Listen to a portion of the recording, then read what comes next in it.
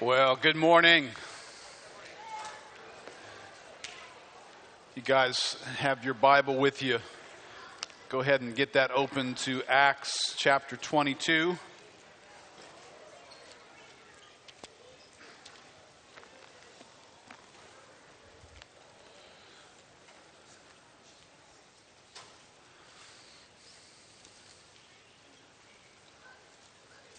How do you know who's a Christian?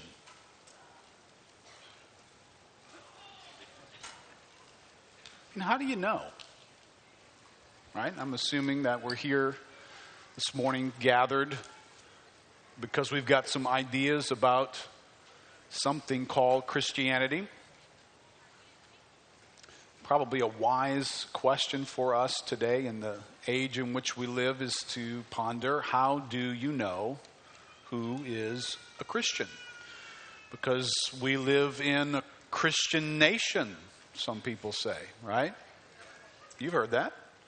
So does that mean everybody in the nation is a Christian? Does it mean we're a majority of people in the nation are Christians? Does it mean that you're a Christian because you have had a particular history in your background? You were influenced by Europeans, and so therefore all Europeans who had Christianity in their background, that makes you a Christian. Or in our politics, we have the Christian Coalition. You've heard of the Christian Coalition? Right? It's a voting bloc that it shapes and influences. You got some elections coming up. You're going to be hearing from support and thoughts from the Christian Coalition. So if you're in the Christian Coalition, does that mean you're a Christian? So, how do you get into the Christian Coalition? Does some supernatural miracle have to happen for you to get into the Christian Coalition? Or you just need to be in agreement with some ideas about life? And that makes you a Christian. What do we mean when we introduce someone as a good Christian man? Oh, he's a good Christian man. Right? What does that mean? Because obviously we felt the necessity to tag good with Christian man. So what are we describing there? Are we describing a miraculous spiritual event that took place in the person's life? Are we describing something that is uniquely connected to Jesus Christ? Or are we just describing, if you knew this guy, you'd find him to be polite and respectful and a decent guy? And so what do we mean when we're saying, who's a Christian? And then what makes you think you're a Christian?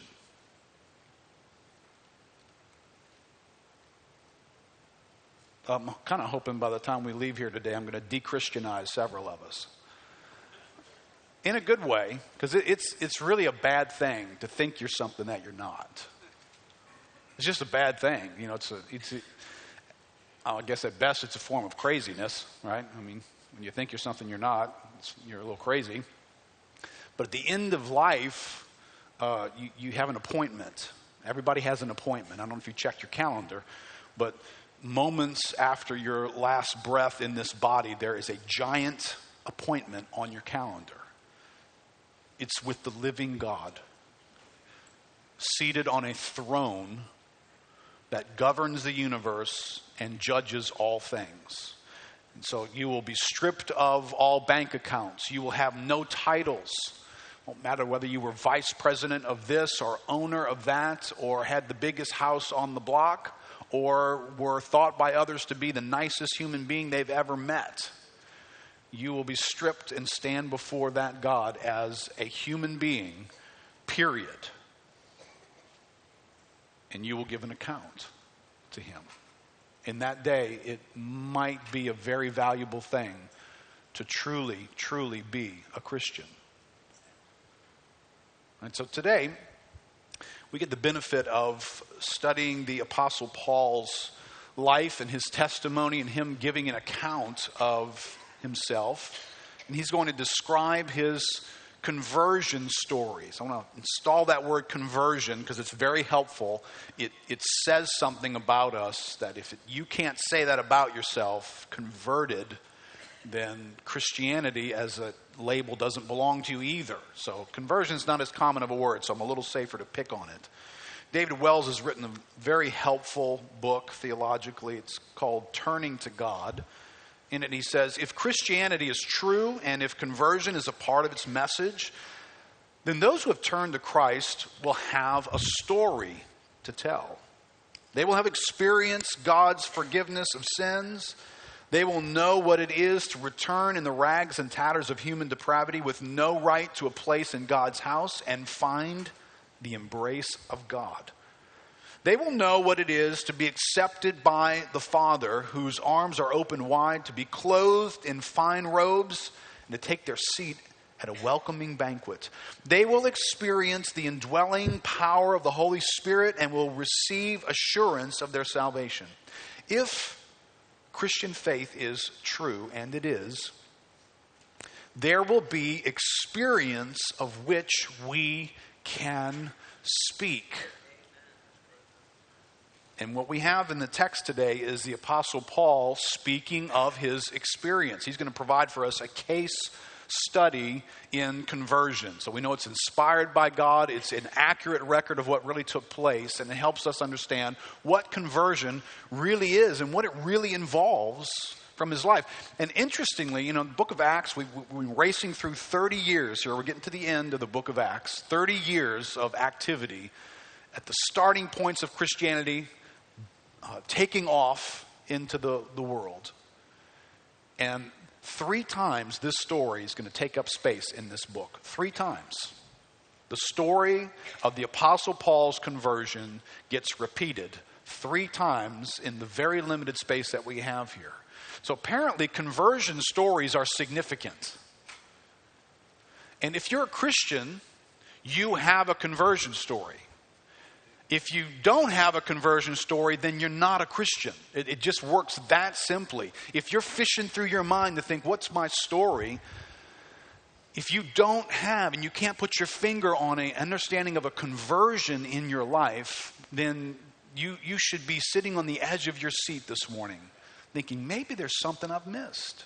And that's good news, because maybe this morning the Lord's going to meet you in a way that's going to make an impact on the rest of your life. All right, well, of all that I could say about Paul's life, I'm going to pick up 3 characteristics of Paul's conversion stories, and I'm going to use the initials PEP, PEP. Right, so we're going to have a pep talk this morning. All right, first thing we're going to look at, this is what's characteristic of Paul's conversion story, should be ours as well. 1, a past person gets described in a conversion story. So there is a past person. The E is for an encounter with Christ. Anyone who is converted has an encounter with Christ. And third, anyone who's converted has a present reality or impact upon their life. A present activity of that takes place. So here's what I want you to do. Maybe on the top of your notes right there. If you're not taking notes, you're already in trouble. Your lack of note-taking is bearing witness against your conversion. I just want to warn you, there's realities to conversion, right? So if you're not interested enough to pay attention, that says, I'm part joking, but I'm part not. Right? When you show up in settings where the Word of God is coming forth and there's no appetite, no attraction, no magnetic allurement there, you should be disturbed by that. Your life is sending you signals that you need to respond to them. Right? So, responding would mean, okay, I got something to write with here. Okay, here's what you're going to write across the top. You're going to write down your PEP exam. Right? You're going to put a little box next to the first box. You're going to put a past person. Write that down.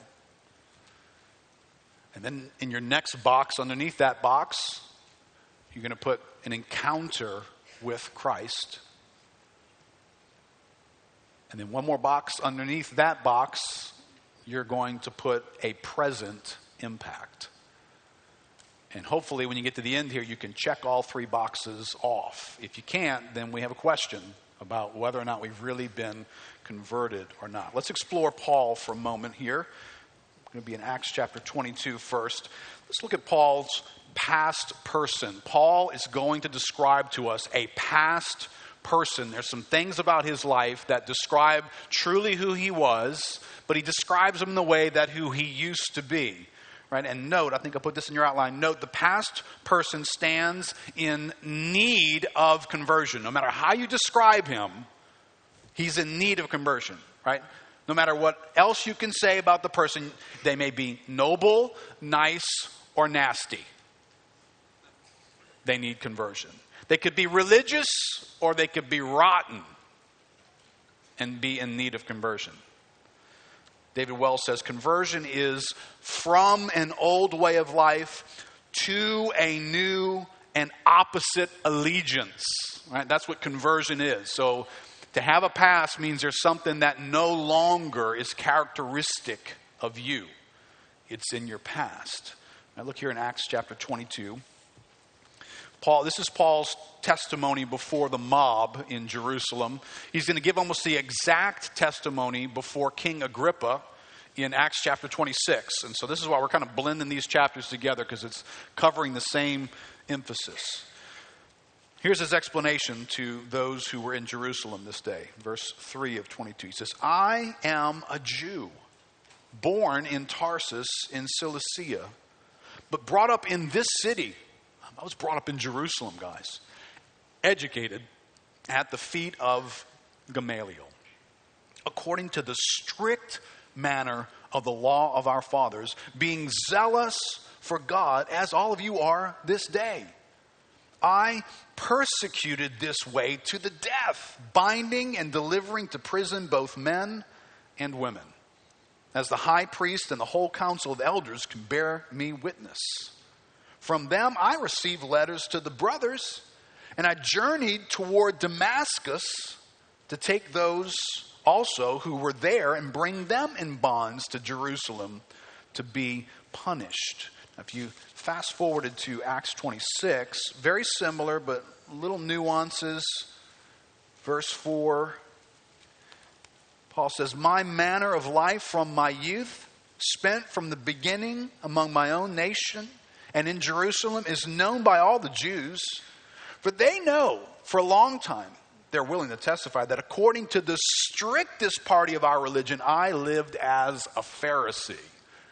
All right, these are past tense descriptions, but they're very informative for us, because this is a man being described who is unconverted. This is a man in need of conversion, yet he is a devoutly religious man. He lived in a time where you were either monotheistic and you gave yourself to the pursuit of the one true God as a member of the nation of Israel, or you were polytheistic, chasing everything that you could name a god. And there was just such foolishness in that. Some of the most ridiculous gods that were out there. And Paul's able to distance himself from these polytheistic God chasers who worshiped everything under the sun. No, that wasn't me. I was a monotheistic, committed to believing in the one true God who really did create everything, and in need of conversion still. And by the way, I wasn't just some slacker monotheistic worshiper like some might be. I was brought up here in Jerusalem. You know, this is like, if you're into politics, living in Washington, D.C. growing up. Right? If you're into monotheism and the worship of the God of the Old Testament, Jerusalem is the center of the universe. So, hey, I'm from Cilicia. You guys know a little bit about that place as well. But I was brought up here in Jerusalem under Gamaliel. I went to Harvard, okay? You guys know who Gamaliel, dude's a student of Gamaliel. I mean, that got attention. He said that for effect. And I was a Pharisee. Wow. All right, the Pharisees were the strictest of the strict. These are the guys who not only abided by the rules of monotheism, they added rules upon rules so that you couldn't get too close to breaking the rules. Because they were strict in their devotion. He says, I was one of them. I wasn't like one of those liberal Sadducees, you understand? Those guys just with their crazy liberal ideas. I was devoted to this. And so you have a picture of a man here who, for us, a lot of that language, just we read it when it escapes. I don't know. Today, if you grew up in New Orleans and you had a person who had gone through conversion, and he stood in front of you and he said, listen, let me just tell you about my background. I grew up here in New Orleans. And listen, I wasn't like one of those casual church attenders who went to church on Christmas and Easter. We were there every Sunday. We were in church. I was raised by a strict family. We were devoted to what we believed in. When I grew up, I went to Notre Dame and got my degree, and I'm a Jesuit priest. All right, that's what Paul said to these guys. That's what it sounded like in their ears. That's how it sounds to you. That's what it sounded like to them. That was his past. That was who he was. That was what he was converted from. See, he was devoted, and he was sincere, and he went to war for what he believed. He was a man with convictions, and he was convinced that his convictions were right. Right? It's easy for us to believe that people can be converted who just never really did believe anything, Just nominal, never thought anything through, had no positions, couldn't defend, because they just never thought about religion. I grew up, we never thought about religion. Oh, well, it just makes sense that you just stumbled into being a Christian because you had nothing else. Paul had something else. He had something else that he was willing to travel, to get orders, to chase down people who believed this stuff because he believed they were wrong. You're wrong in what you believe, Christian. And he felt so strongly about what he believed that he thought, I need to oppose what you believe. I need to arrest you. I need to get you off the streets. And if we have to kill you to do that, what I believe in is worth killing you to accomplish that. How many of us have a problem believing that somebody with such deep convictions and so convinced and so sincere is in need of conversion? All right, well, that's the Bible. That's who Paul was in the past. But Paul had an encounter with Christ. All right, David Wells in his book says, conversions of all kinds are commonplace in our world today. An alcoholic turns from drink to sobriety. Westerners afflicted with boredom renounce their way of life and seek meaning from Eastern gurus. One person joins a cult and closes the door on his or her prior way of life. Another looks for the power latent within and turns away from institutional religion. Although these conversions may be precipitated by dramatic crisis and result in changed behaviors, they are not conversions in any Christian sense. If they do not have Christ as their cause and object and his service as their result, they are not Christian. If they do not involve turning from sin to God on the basis of Christ's atoning blood and by means of the Holy Spirit's work, they cannot be called Christian. Right? Acts chapter 22, verse 6, Paul is living a life in need of conversion when this happens. As I was on my way and drew near to Damascus, about noon, a great light from heaven suddenly shone around me. And I fell to the ground and heard a voice saying to me, Saul, Saul, why are you persecuting me? And I answered, who are you, Lord? And he said to me, I am Jesus of Nazareth, whom you are persecuting. Now those who were with me saw the light, but did not understand the voice of the one who was speaking to me. All right, I'm not going to chase this, but I just want you to pay attention to theology hiding in the bushes when you read the Bible. Why did Paul hear and understand the voice while people standing within arm's reach of him did not? Better hearing aid? If you got a good answer for that one, I'm interested in hearing it. But you're basically going to end up with an answer that sounds like that's what God chose to do. Because whatever God said to Paul and whatever he did in that moment was equally accessible to the people around Paul. Yet they didn't get it. Aren't you grateful for the mercy of God that you heard when you heard? And I said, what shall I do, Lord? And the Lord said to me, rise and go into Damascus, and there you will be told all that is appointed for you to do. And since I could not see because of the brightness of that light, I was led by the hand by those who were with me and came into Damascus. And one Ananias, a devout man according to the law, well spoken of by all the Jews who lived there, came to me and standing by me said to me, Brother Saul, receive your sight. And at that very hour I received my sight and saw him. And he said, the God of our fathers appointed you to know his will. All right, back that up into the verse I just asked you a question about. Why did the Apostle Paul get it and no one else around him did? Well, there's your answer. Because the God of our fathers appointed you to know his will, to see the righteous one, and to hear a voice from his mouth. For you will be a witness for him to everyone what you have seen and heard. And now why do you wait? Rise and be baptized and wash away your sins, calling on his name. Right, Paul has an encounter in his life. Conversion has an encounter in life. But not just any kind of encounter.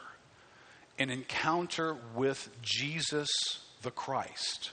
It is an encounter with someone in particular. This is not some personal epiphany. This is not Paul having some event that made his life flash before his eyes. And suddenly he realized, and he came home crying, and his children were more dear to him than they ever were. And he resolved to love his wife like he'd never loved her before. That's not what happened to this man. Paul didn't become deeply nostalgic and all of a sudden just reassess everything about him. He didn't have an encounter with life circumstances. He had an encounter with a person. The person of Jesus Christ. We said this is Paul's message we said a couple of weeks ago. 4 words describe the hope that Paul had in his message. The Christ is Jesus. The Christ, the appointed one, the one who had to be appointed because everything was broken. The world was broken. The world was in need. So therefore God's plan was to appoint a fixer, a redeemer, one who would enter into the brokenness and pay the price to buy everything back so that there could be restoration to God. Because in spite of what we believe today, the world doesn't stand restored to God. The world stands at odds with God. The world stands away from God. The world stands at a great distance from God.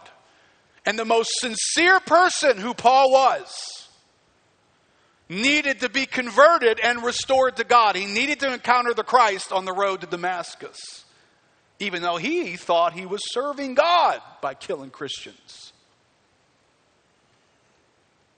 He had an encounter with the Christ, the rescuer, the one who could fix everything. And that encounter produced in him, the third thing, a present impact. There's an ongoing present impact. Conversion is a moment that redefines our lives. It is not merely an event in the past, but rather a continuing event that began in the past. When Paul stands and gives this account in Acts chapter 22 and again in Acts chapter 26, it's been 25 years since his conversion. And Paul speaks about it like it's today, doesn't he? Matter of fact, Paul is in a mess of trouble and being accused, and he's being put in jail, and he's going to trial because he's living the impact of his encounter with Christ. 25 years later, it's not some lost memory. I remember when, I got this religious event that took place in my life, but it's faded like an echo, and just sort of, you really can't hardly hear it at all anymore in my life. It's as loud presently in his life as it's ever been. It's going to take him all the way to his death. It's going to put him in dangerous situations. because it still resonates in him. It is a present impacting reality. Douglas Birdsall says, when Jesus issued the Great Commission, he did not tell his followers to go into the world and ask people to raise their hands or to fill out a decision card. Rather, he enjoined them to make disciples, baptizing them and teaching them to obey everything he had commanded. This requires an intensive and sustained investment in the lives of disciples, to the end that every aspect of a person's life is supernaturally converted and reoriented in turning to God. That's what conversion is. It is a turning and a reorienting of life. It is a redefining of life. It is an event that takes place that in that moment, whatever you were, you have now become something else. Your life has been redefined. You know what's interesting? Paul completes his trip to Damascus, doesn't he? I think there's an interesting little picture there. He encounters Christ on his way to Damascus, and he continues to go and ends up in Damascus. However, for a totally different reason. I think that's a good description. There are many things in your life that God has placed and wired you to be a certain way. He's fashioned you and formed you with an intention. You hijack that as an unbeliever, and you use those talents and gifts and abilities for your own glory and your own pleasure. And then you encounter Christ. And be careful here. I'm not trying to say that, okay, now you got to jettison your past. So, if you were an attorney when you came to Christ, you need to go be an auto mechanic from now on. You just need to go do something different so you got a different story to tell. No. You're on your way to Damascus. Paul's still on his way to Damascus. Only now, he has a very different agenda in his life. And you may be an attorney, or you may be an auto mechanic, you may be whatever. And you encounter Christ, and you continue on your way, but now you got a totally different agenda in your life. You live for a different purpose. Let me just capture one little thought here and sow a seed from Mr. Birdsall. He says, this requires an intensive and sustained investment in the lives of disciples. An intensive and sustained investment in the lives of disciples. Okay, I want everybody who says I've been converted to hear that. Making disciples involves consistent, ongoing, intensive investment in the lives of disciples. Now, my question is, who is making that investment in these disciples? Well, disciples make disciples. So if you're a disciple, you are making those investments in the lives of other disciples. Now, I'm sow this as a seed. We do twice a year. God has blessed us and given us grace to do the Alpha Course, which is just an organized opportunity for the church to reach into the pool of people that are in your life and bring them into a discussion about the Christian faith for 10 weeks. With you, with the table that they sit at, with the messages that are being given. And what ends up happening is, at the end of that course, many people get saved. Throughout the course, they get saved. And they turn their lives to God. And they begin their years of living as a disciple. And then Alpha ends. And out of our concern for these folks, that this needs to happen, we believe this.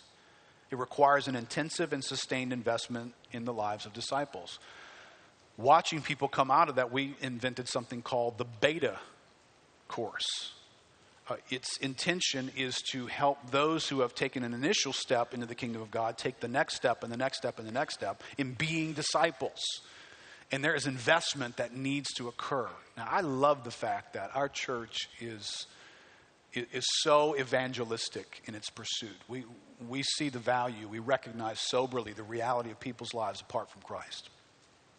And we pursue people who are lost. And so there's people who get drawn into things that we're doing on a regular basis. But we need to hear this as a church. We're just not here to introduce people for the first time to Christ. We're here to make disciples. We're here to get them way down the road, way down the road. So we got to stop feeling like, hey, we got them to come to Alpha. And hey, and I helped out with Alpha this time. And, hey, we served the evangelistic process of introducing people to Christ. Well, listen, that was a great investment. Can't say thank you enough for those who served during that time.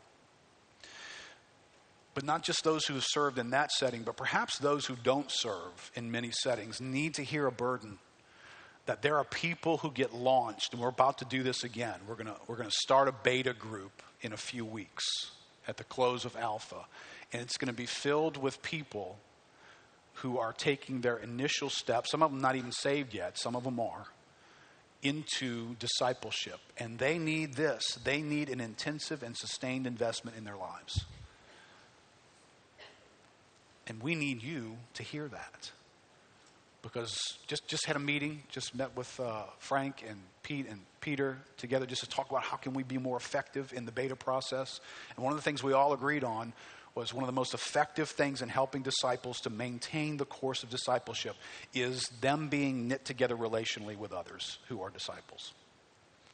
Well, here they are needing some opportunities to knit, needing people to join your life to theirs for a season. Maybe not marrying them, but at least for a season long enough to where you're going to walk with them, help them get established.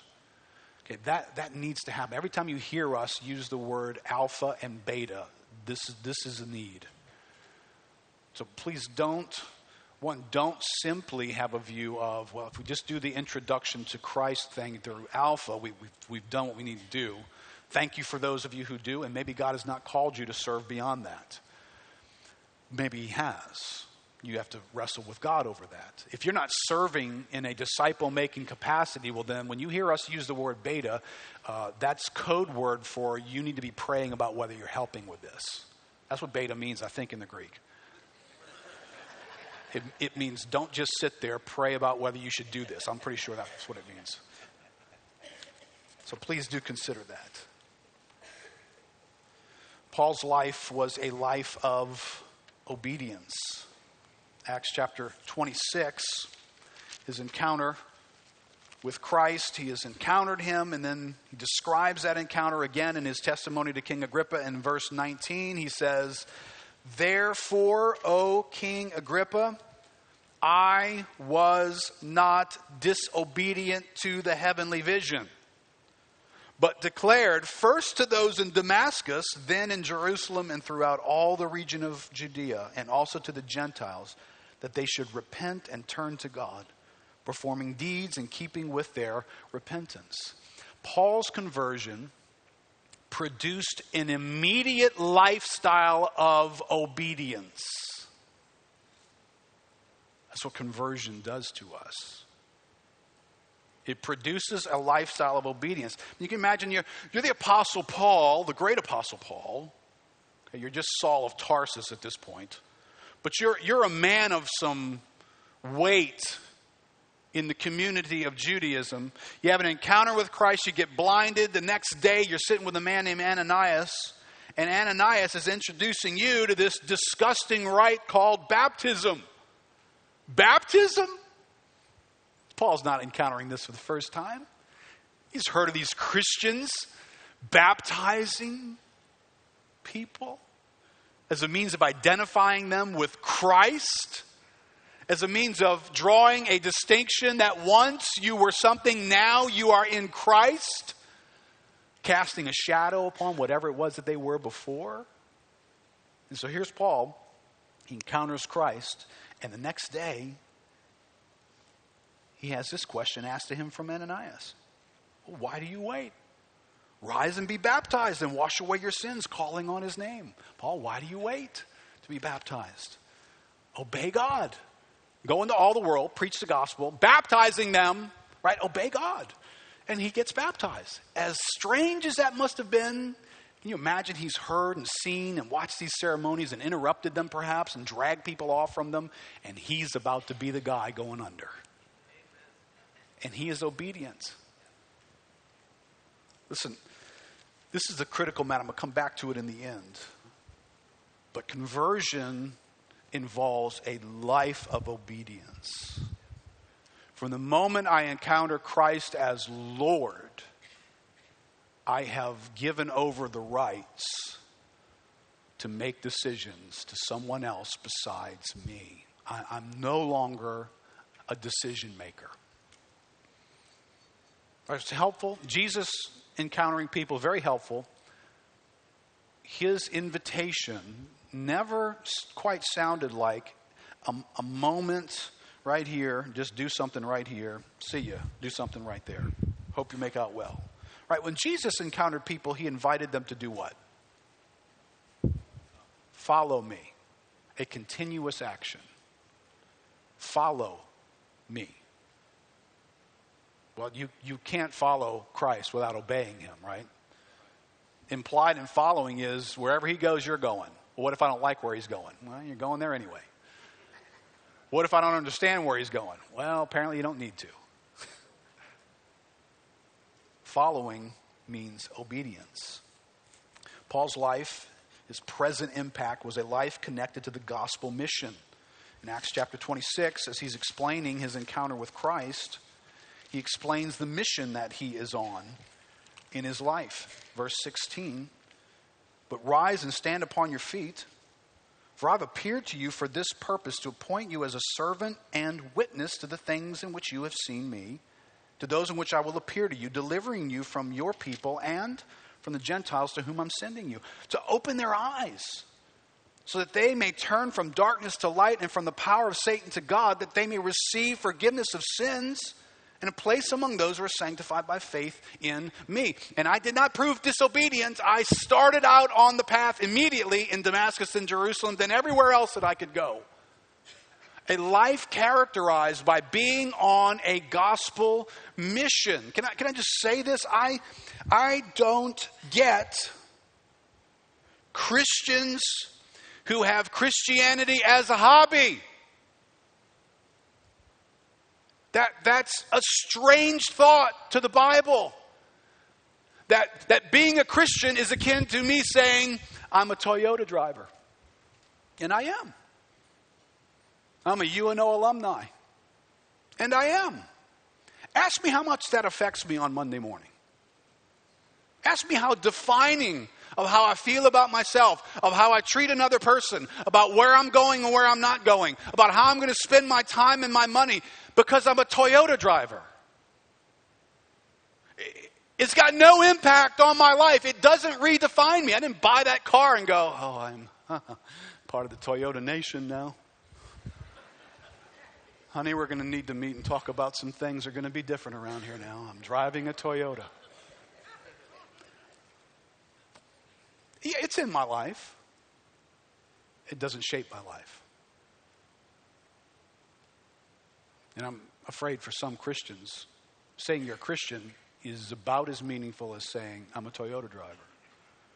When you wake up on a Monday morning and you decide how your week is going to go and where you're going to make time for this or that, when you sit in here on a Sunday morning and the guy passes a plate in front of you and you think about what you're going to do with your money, when you hear about evangelism taking place and the need for discipleship, there's nothing that goes off in you that says, that's part of my mission. That's my mission. I'm on that mission. Paul was on a mission. A converted person is on a mission.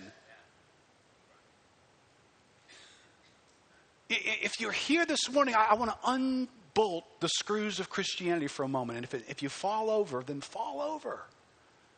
If you're not on a mission, if there's not a present impact of an encounter with Christ, that he was on a mission in this world, and then he transferred that mission to his disciples, and you met him, and the transfer didn't occur, and you're not on a mission, then be careful whether you can check the last box off. Because there's a present impact and reality of being on a mission as a Christian. Paul's life was a life that is no longer controlled by self-definition. This is a sweet one here. Remember Paul saying this to the Ephesian elders we studied it a few weeks back? He says, but I do not account my life of any value, nor as precious to myself. My life is not precious to me. If you're a Lord of the Rings person, that word precious has meaning, doesn't it? My precious. Listen, some of us are like Gollum, you know. Our life is precious to us. We have plans for it. We are absorbed in it. We are strangely devoted to my precious. And should anybody try and mess with it, Gollum could get in quite a bad mood, couldn't he? If you mess with his precious. Well, Paul said, you know, what conversion did for me is it rewired me. It made my life not precious to me anymore. I don't have that kind of self-obsession going on inside of me that I've got to further my cause and you got to further my cause and I got to believe in me and you got to believe in me and whoever I am is unique. Please tell me how unique I am. Find out how unique I am. Let me find out how unique I am. I'll go to counseling to find out how unique I am. Because, you know, my life is precious to me. It needs to have incredible value to me, and then I need to convince you for it to have incredible value to you. But Paul didn't live with those kinds of ropes tied around who he was. What a wonderful thing for him. Listen, you might not have Paul's past. Maybe there's no dead Christians in your past. You might not have Paul's future. You might not open up the world to the gospel. But you have this in common with him. Every one of us does. Conversion turns us from ourselves. If there's anything that happened in the Garden of Eden when sin took hold and the fall occurred, it turned man inward. His orientation and his creation without sin was Godward and outward. And the moment sin came in, it did this. Instantly, everything's now about me. It is a self-focused reality that I'm busy with 24/7 until I am converted. Let me just say this because Paul experienced quite a radical conversion, right? Everybody experiences conversion to be a Christian, but sometimes it doesn't look quite so radical. So I'm going to disturb some folks, I know, and I think I put a little note in here to clarify something. Radical true conversion is not at odds with genuine conversion of those who grew up Christians. It's not at odds. Because I know you got some people here who grew up, by God's grace, you grew up exposed to truth. You grew up reading the Bible. You grew up with your life being lived a particular way. Or does that mean I'm not converted? Because Paul's got this radical conversion. He's got all these points to say that, hey, I was way over here doing this. Listen, if in your life as a human being, you started down the road, which everybody does, started down the road of self, right? There was an off-ramp. You weren't driving, but Adam and Eve were. And off-ramp said self, and they said, okay. And they drove all of us onto the street of self. Right, so we're all traveling down the street of self. Now, some of us had our foot on the gas pedal a little heavier than others. And so we just traveled farther down that road through the years. And then we meet God in conversion, and wow, do we have a story to tell. Do you know how many things we've passed along the way and how many gas stations we stopped at and how many ways we screwed things up? And then we meet Christ, and we come to him, and we tell our conversion story by sharing all the stops we made along the way. And Paul does that, right? I was killing people. I was here. I was this great religious guy, right? So we've got stories, right? So interesting stories are here in the room if you sit down and talk with people. Then you got some people who grew up in a Christian home, and listen, they're traveling down the road of self too, but they just never put their foot on the gas pedal as hard. So they traveled this far. They're looking at binoculars. Right? My kids are trying to find how far I went. In just a few years in life, Dad went way, way down the road. Thank God I've only gone this far. So you get converted at this point, and you've got this, you got about a mile's worth of landscape to explain to people. It's like, oh, yeah, I came to Christ, I don't know, I was lying to my parents and stuff, It's like, I was bad. Okay. And then somebody else has got this, I murdered people and, defaulted all kinds of money from folks and blah, blah, blah. All right. Both are conversion.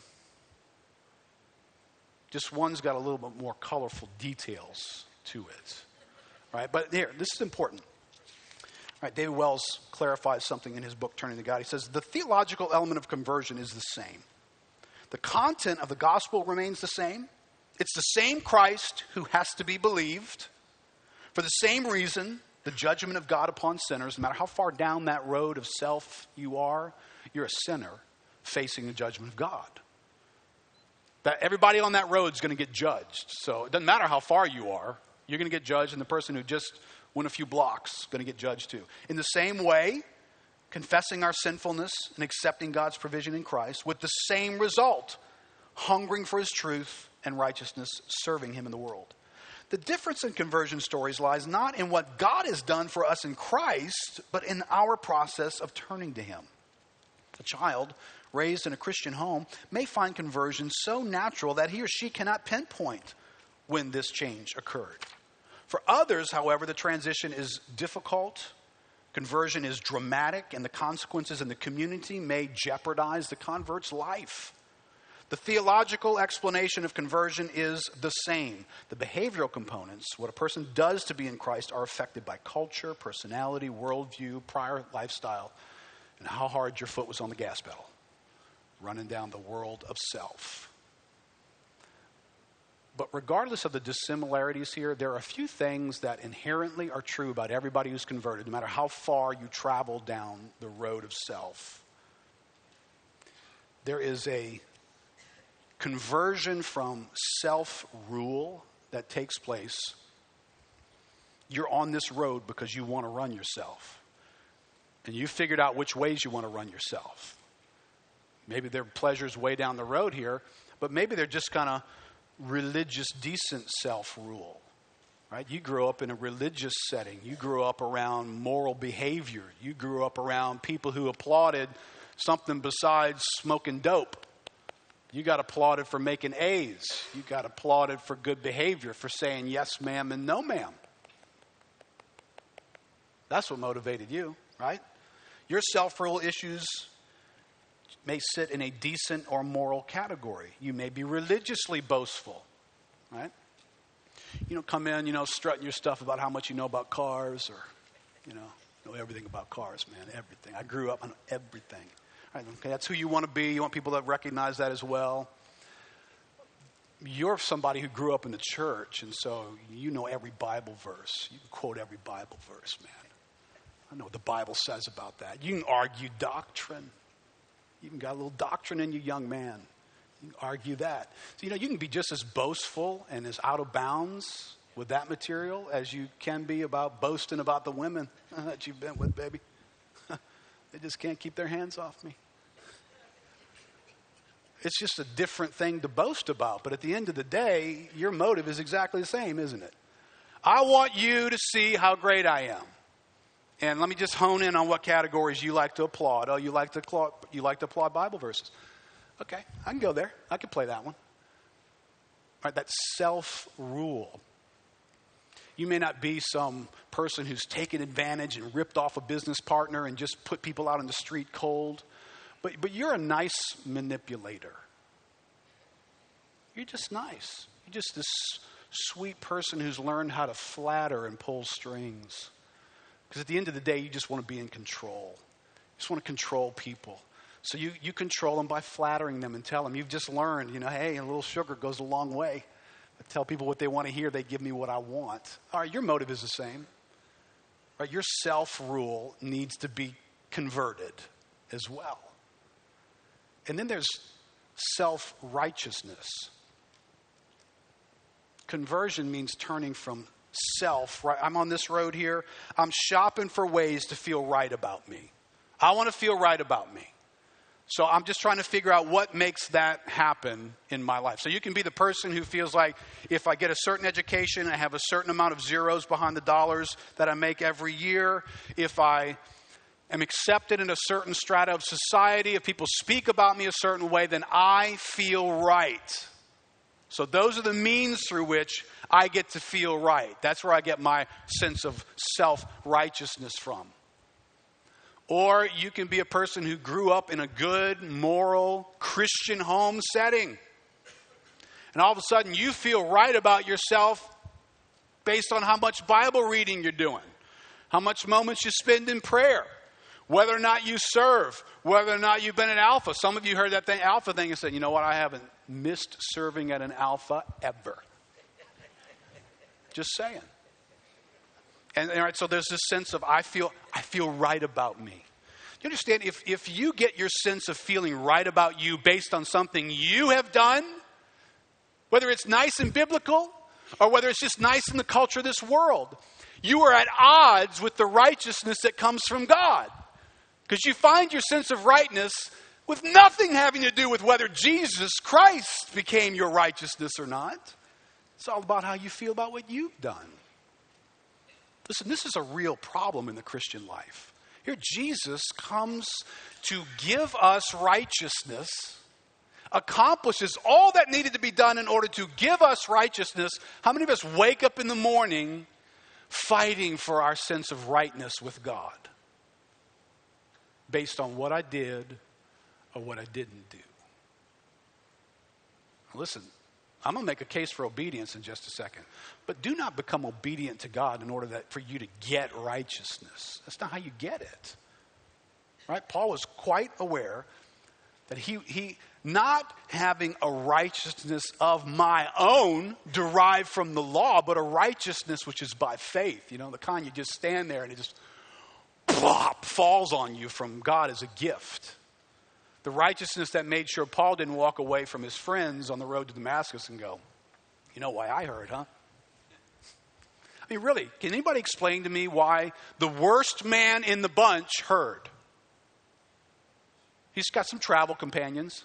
Paul's in charge of everybody. Maybe he's got some hatchet men, but Paul's going to tell him who to kill. And Paul's come from killing others. And he's got a passion for doing this. He is the biggest God opposer on the road to Damascus. Paul considered himself the worst in the world. Certainly, somebody in his traveling companions is more worthy of Paul than Paul is to receive from God. But that's not what happens, is it? Righteousness falls on this man from the sky because God chose to give it to him. Not having a righteousness of my own derived from the law and what I've done, but a righteousness, faith in Christ. That's where his righteousness came from. All right, let me jump to a couple of closing thoughts. I'm going to go visit those issues in a modern sense because you and I today have a problem with conversion in the way in which we understand it and the way it gets lived out in our lives. Douglas Birdsall says, in addition to the challenges that Christians face from those outside the church, we also deal with internal pressures to make the church more appealing and more accessible. Too often people are invited to come to Christ and to join the church in such a simplistic way that the process of conversion requires little by way of serious thought, little by way of a call to sacrifice, and little by way of a commitment to serve.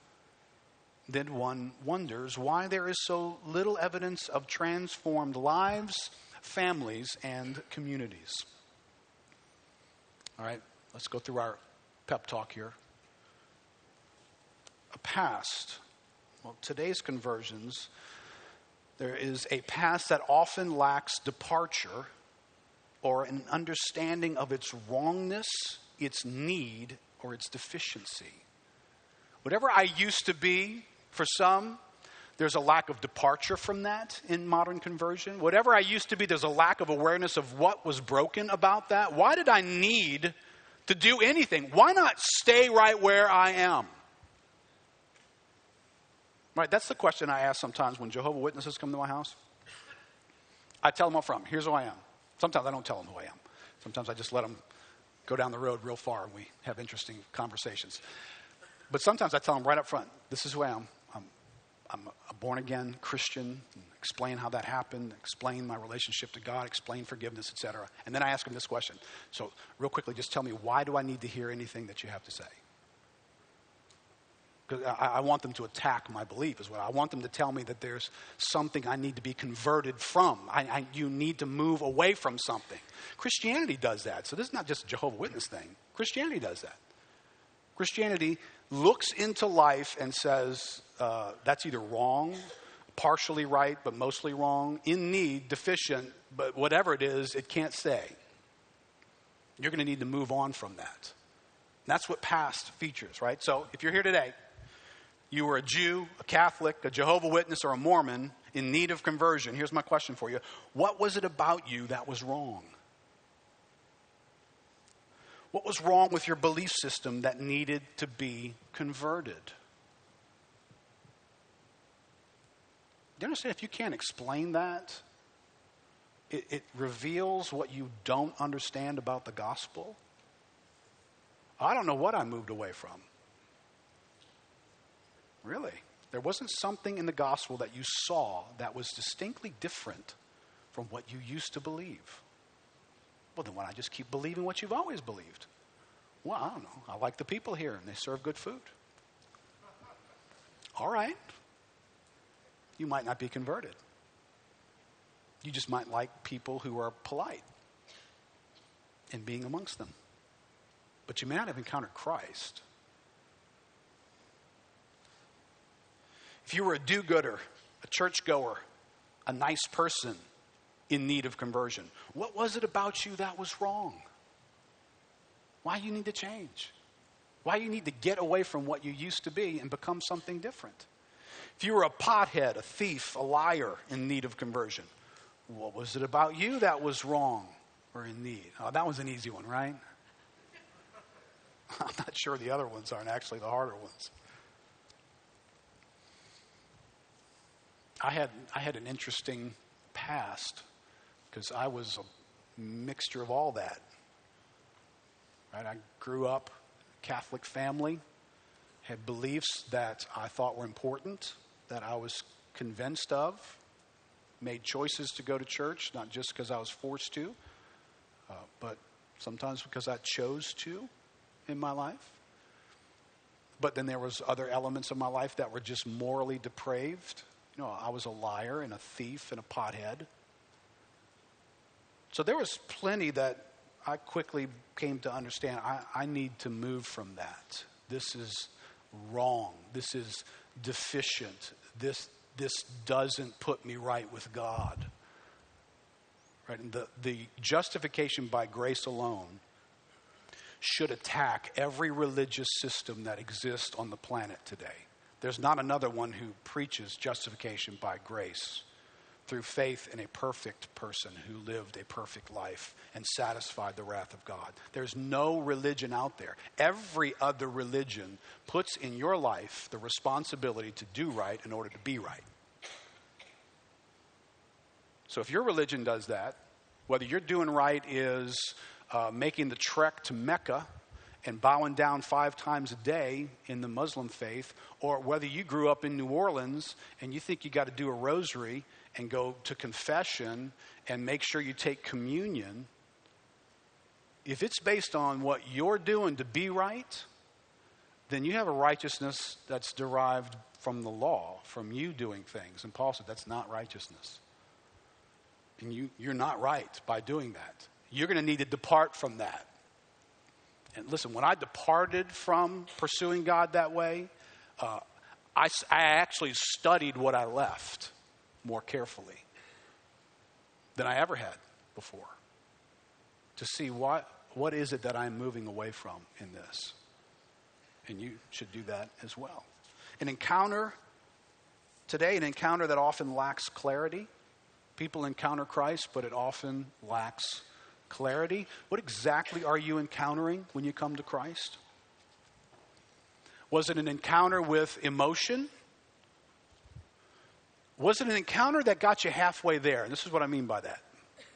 An encounter that puts you in touch with your life is broken and the world is broken. Can I listen? That's still not an encounter with Christ. That's an encounter with reality. That's an encounter with your life doesn't work real well. Your life hurts. It's painful. And, I remember when I was a youth pastor in the early 90s, we would go to some big conferences, take all kinds of kids with us, effective communicators, effective youth communicators. But I began to notice something that would happen in these meetings. The gospel was in the meetings. You definitely heard about Jesus Christ. You heard about the cross and what he did and forgiveness, etc. But this is kind of how the meetings would flow sometimes. The guy would begin his message. There'd be elements of a lot of cultural realities for teenagers, then presentation of Christ or something from Scripture about what he did and your need for him. And then toward 3/4 of the way through, 80% through, often a very impacting, dramatic story gets told, perhaps from the speaker's life. I remember one particular incident. A story was told about abuse, just relational breakdown between parents and kids and abusive situations and distance. And it was just accurately portrayed very well. Moments later, there is an altar call for people to respond. And kids came forward. Lots of our kids who were with us came forward. And, if I come pray for somebody, I'm not assuming that they're following the same instructions that we're giving because I don't know what they're responding to. So quite often I would ask kids, all right, well, hey man, what's going on? What'd you hear? How can I pray for you? And quite often you didn't get a description of seeing Christ. You got a description of the brokenness of their own life. My mom and I are going through this right now. My parents are going through a divorce and I don't know what that's going to be. Right? The description is, my life is broken. Okay, you're halfway there. And that's significant. Okay, I'm not trying to say, well, let's just sweep that under the rug. That's not important. Listen, if you don't get to that point, you won't take the next step. Because the Christ is a fixer. That's what he does. That's who he is. He's appointed to fix the fall. So if you don't get that the world is fallen and broken, if you don't get your life is broken, you're not looking for a savior. You're looking to be rescued when you're in need of being rescued, right? How many of you guys remember post-Katrina, post-Isaac, how many of you guys had new eyes to see Entergy bucket trucks? You know what I'm talking about? I mean, they've been there all along. They passed you on the highway. They're everywhere, but you never had interest in them until you're out of power for about 2 weeks. And you're daily just sitting there sweating like crazy. And then all of a sudden there's a rumor there's a bucket truck 2 blocks over. You're kidding me. I'd get in the car. I'd drive over. Hey man, what's going on? You are my hero, Spider-Man. Dude, can you get me some power? Why was I interested in bucket trucks? Because my life had a big, big need. I never saw bucket trucks before. Sorry. No offense, but I never even knew you existed out there. Until I don't have any power. Somebody's got to fix this. All right, listen, so if you get halfway down the road of going, my relationships are broken, life hurts, I'm despairing, that's a good place to be because you're in touch with being a fallen creature in need of encountering the Christ on the road to wherever you're going. The Christ, the fixer, the one who came with authority over everything. The one who demonstrated that authority. If you want to figure out why Jesus did the stuff he did in the Gospels, it was just to demonstrate I've got authority to do everything that I want to do. All right, so watch this. The wind, I created that. Watch this. Shh. Those demons over there, the ones that y'all can't figure out who they are and what they're doing and why they mess people up so bad, and you talk to them and they turn around and beat you up, make you run off in your underwear. Those things, watch this. Be gone. And they're gone. Why did Jesus do all that? People dying of diseases in their body, and Jesus just touches them, and the death is over, and the disease is done. Why did he do that? Because he just thought, that'd be a cool trick. People talk about that kind of stuff. It was a demonstration of his authority. I've got power over everything, and I got power over you. I can fix your life. I can fix your world. Right? Some people encounter all kinds of things in their life. It doesn't mean you encountered the Christ, the redeeming rescuer who will come into your world and change your world. Now, let me finish with this thought. Eric, you can get ready to come back up here. All right, our last little box is a P that has to do with a present life impact. All right, now please listen carefully. Listen very, very carefully. Paul's life was immediately and forever impacted by a new way of doing life. He became obedient to God. From that day forward, his life featured obedience. Not a debate about whether the lordship of Christ carries obedience with it, which is what's happening today. Not the Christian world where many people come with broken lives to encounter something that will touch that, but have no concept of being obedient from this day forward. Conversion, P-E-P. It has a past, it has an encounter, and it has a present reality going on in it right this moment. The Great Commission for every Christian is go into all the world and preach the gospel, making disciples of all men, teaching them to what? Observe all that I have commanded. Commanded. Do you understand that the God of the universe issues demands? Somehow we have so twisted this into, hey, Keith, I love the part where I'm broken and there's a fixer. I like that part. And it's a big part. And it's a very important part. But it's not the only part of the story.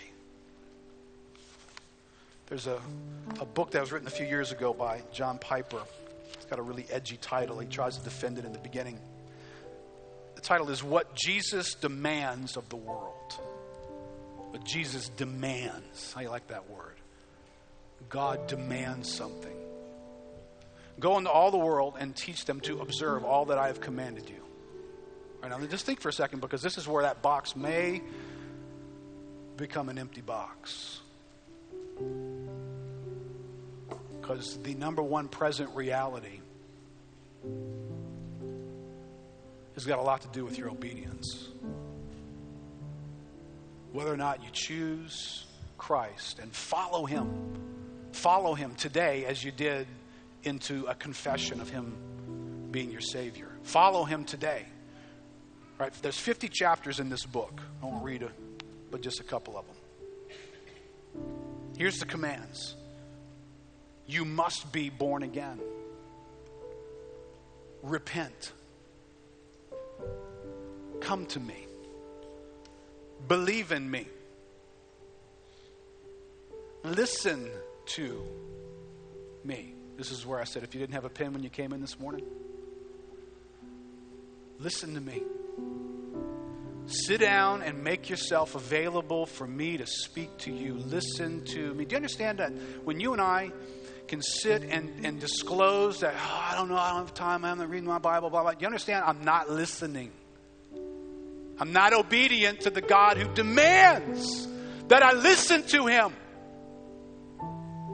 And I can dress this up in all, and I don't think it's wrong to dress it up in the fact that listening to God is the best thing that'll ever happen for you and me. It's the wisest thing I'm ever going to do. All right, now you got a reason. How about if I take that reason away? How about you just listen because the God of the glorious universe says so? And he demands it of you.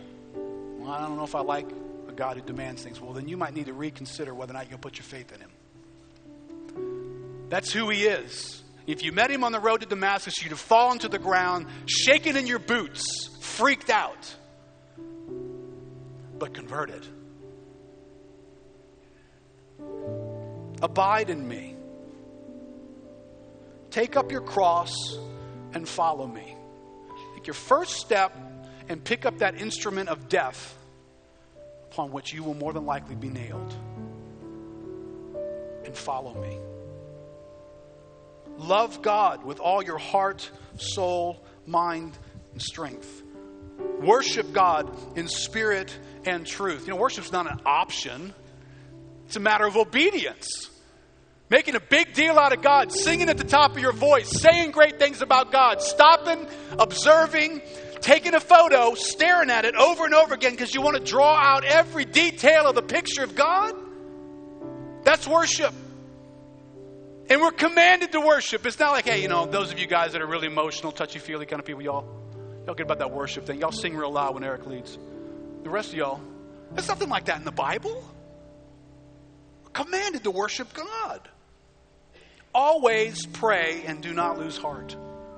Always pray. You always praying?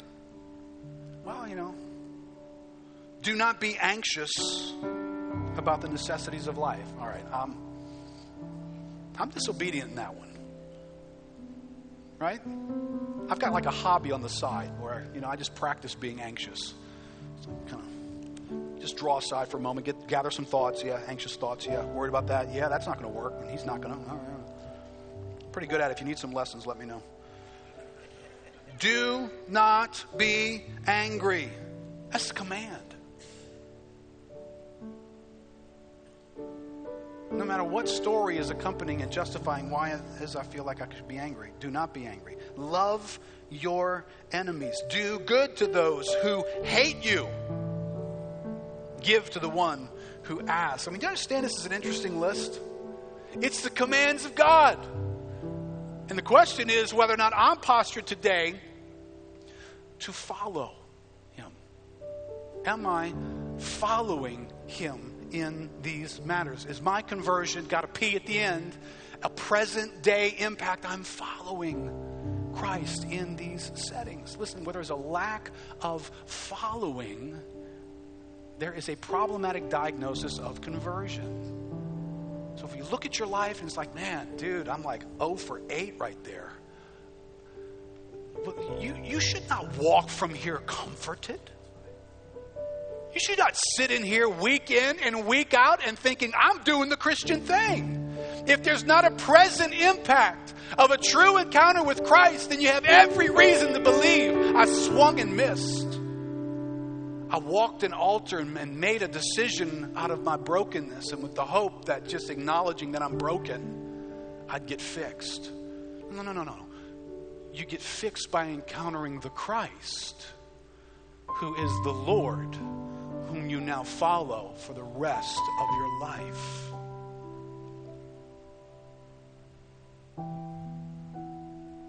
Now, everybody look down at your boxes. How are we doing on our PEP exam? All right, first, are you convinced that your life is broken? That the past life of whoever you have been apart from Christ, are you convinced that's broken? That's in need. That's wrong. That's at odds with God. I need to turn my back on that. That's your past. That's probably the easiest box to check. But it's got to get checked. Second box. Have you encountered the Christ? Have you looked to Christ as the rescuer, the redeemer, the one who pays for your sins, the one who makes you right with God, makes you completely right with God? Doesn't make you somewhat right and then you get right. He makes you completely right with God. He's appointed uniquely to be for us what we desperately needed Him to be. He is that, and we have encountered Him. And our lives were blinded by Him at some moment. And then the last. Is it your intention to follow Him? Is it your intention to follow Him? Do you have in your heart a desire to follow Him? Listen, please hear me. I'm not talking about sinless perfection here. I'm not a bad Methodist. I expect that everybody who says yes to Christ does what these guys in the Bible did. Fall on their faces from time to time. Struggle with sin from time to time. But you'll know this. You'll know this in your own heart. When you begin to get in agreement with sin, does something in you rise up that hates that? And you linger in it. You make room for it, but you hate it. And something in you wants to go to war. But maybe this is your first war, and so you're eager and you throw punches and you fight wickedly against that thing. But maybe this is round 18 with that thing.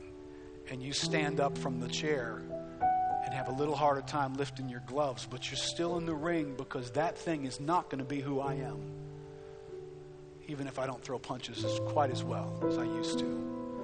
There's something in you that wants to follow Christ no matter what.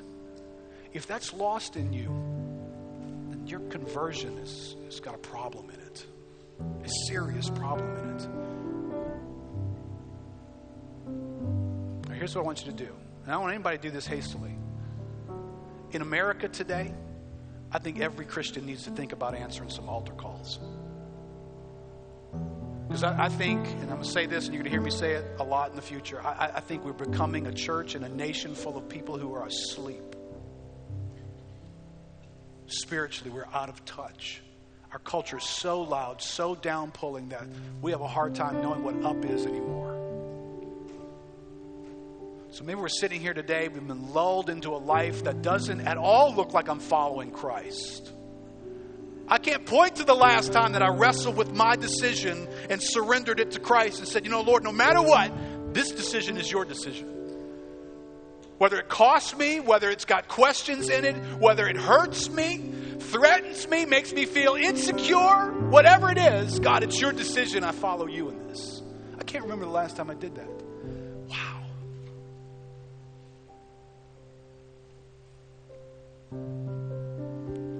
Maybe you need to be converted. So here's what I want you to do. Whether you've been converted, not been converted, I want you to think about that last question. Because the first one's pretty easy. I know my life is broken.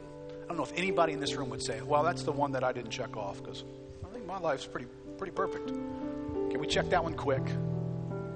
I hope you have an accurate understanding of the Christ and who he is. But to say that you're trusting in that Christ means you will follow him. But see, I don't follow when I feel unsafe. I don't follow when I feel threatened. Well, then you don't trust the one you're following. And if you don't trust him, it's because you don't see him correctly. And if that's bad enough, then you really don't believe in him as a Savior. That's a little sobering. Here's what I'd like for all of us to consider. Jesus Christ stands before our lives and he issues an invitation for you to follow me, the Christ. Follow me. From this moment on, trust me, hope in me, follow me. All right, now, think about this carefully, because think what that is going to mean. I don't want to read all 50 of Piper's chapters on you. But it's going to mean those areas of life you're going to say yes to Christ, whatever it is. Tomorrow, next week, in that relationship, with your money.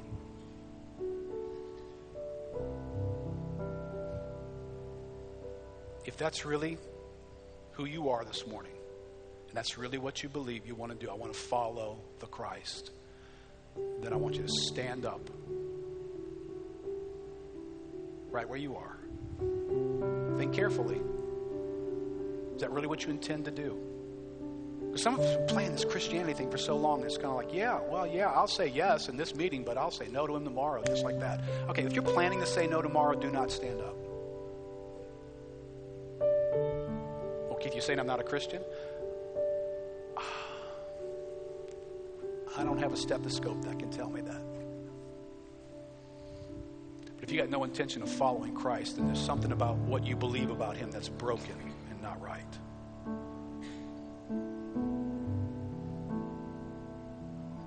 All right, I'm hoping Dr. Mike's not the only Christian in the group here.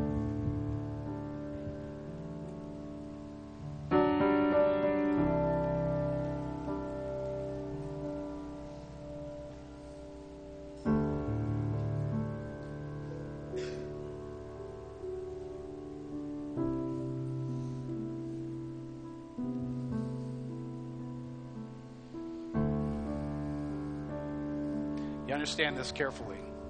Your standing doesn't make you right before God. You understand that, right? Because you get really screwed up in a message like this. What you just did to stand doesn't make you right before God. Righteousness, rightness with God is received by something somebody else did.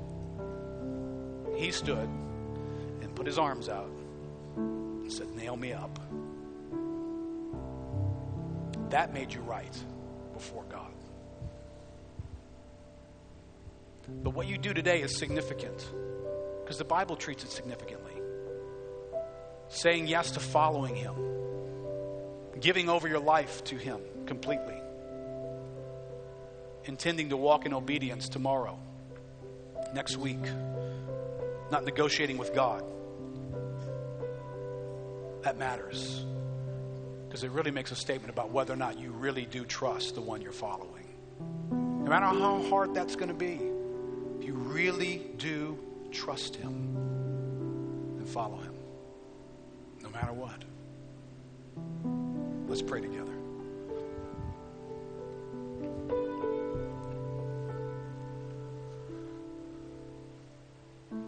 Father, we are reading the story again of a man's life in Scripture who 25 years after an encounter with you on a road to Damascus was vibrant, effective, living reality for who he was.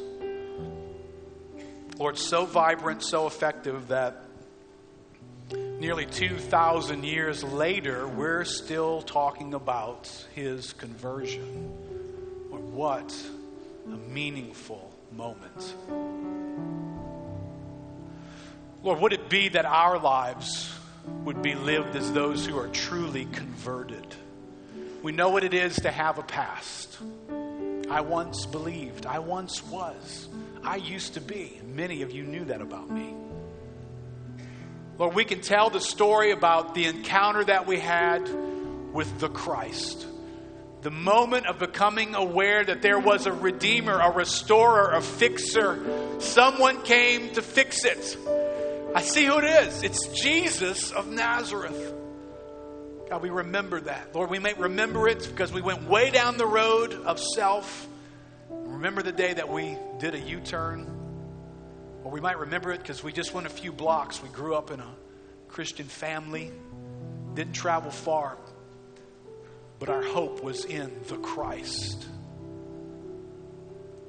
And Lord, our prayer, our need, the world's need is that there would be a present reality of that. That conversion would be a present impact. Lord, it wouldn't just be us talking about whether we walked an aisle one day, whether we signed a card. It would be about whether I'm following Jesus this morning. Whether I followed Him into this church this morning. Whether I followed Him to pick up a Bible. Whether I followed Him to serve someone in my life. Whether I followed Him by restraining my emotions. Not harming someone with my words that I thought they deserved. Whether or not I followed Him by loving my enemies and doing good to them. Lord, how desperately this darkened world needs converted Christians to follow Jesus. Lord, would you make Lakeview Christian Center a bunch of people that are just following Jesus moment by moment, day by day. Because, Lord, we have put our faith and our hope in the Christ. He is Jesus. Amen. Amen. God bless you guys. Y'all have an awesome week.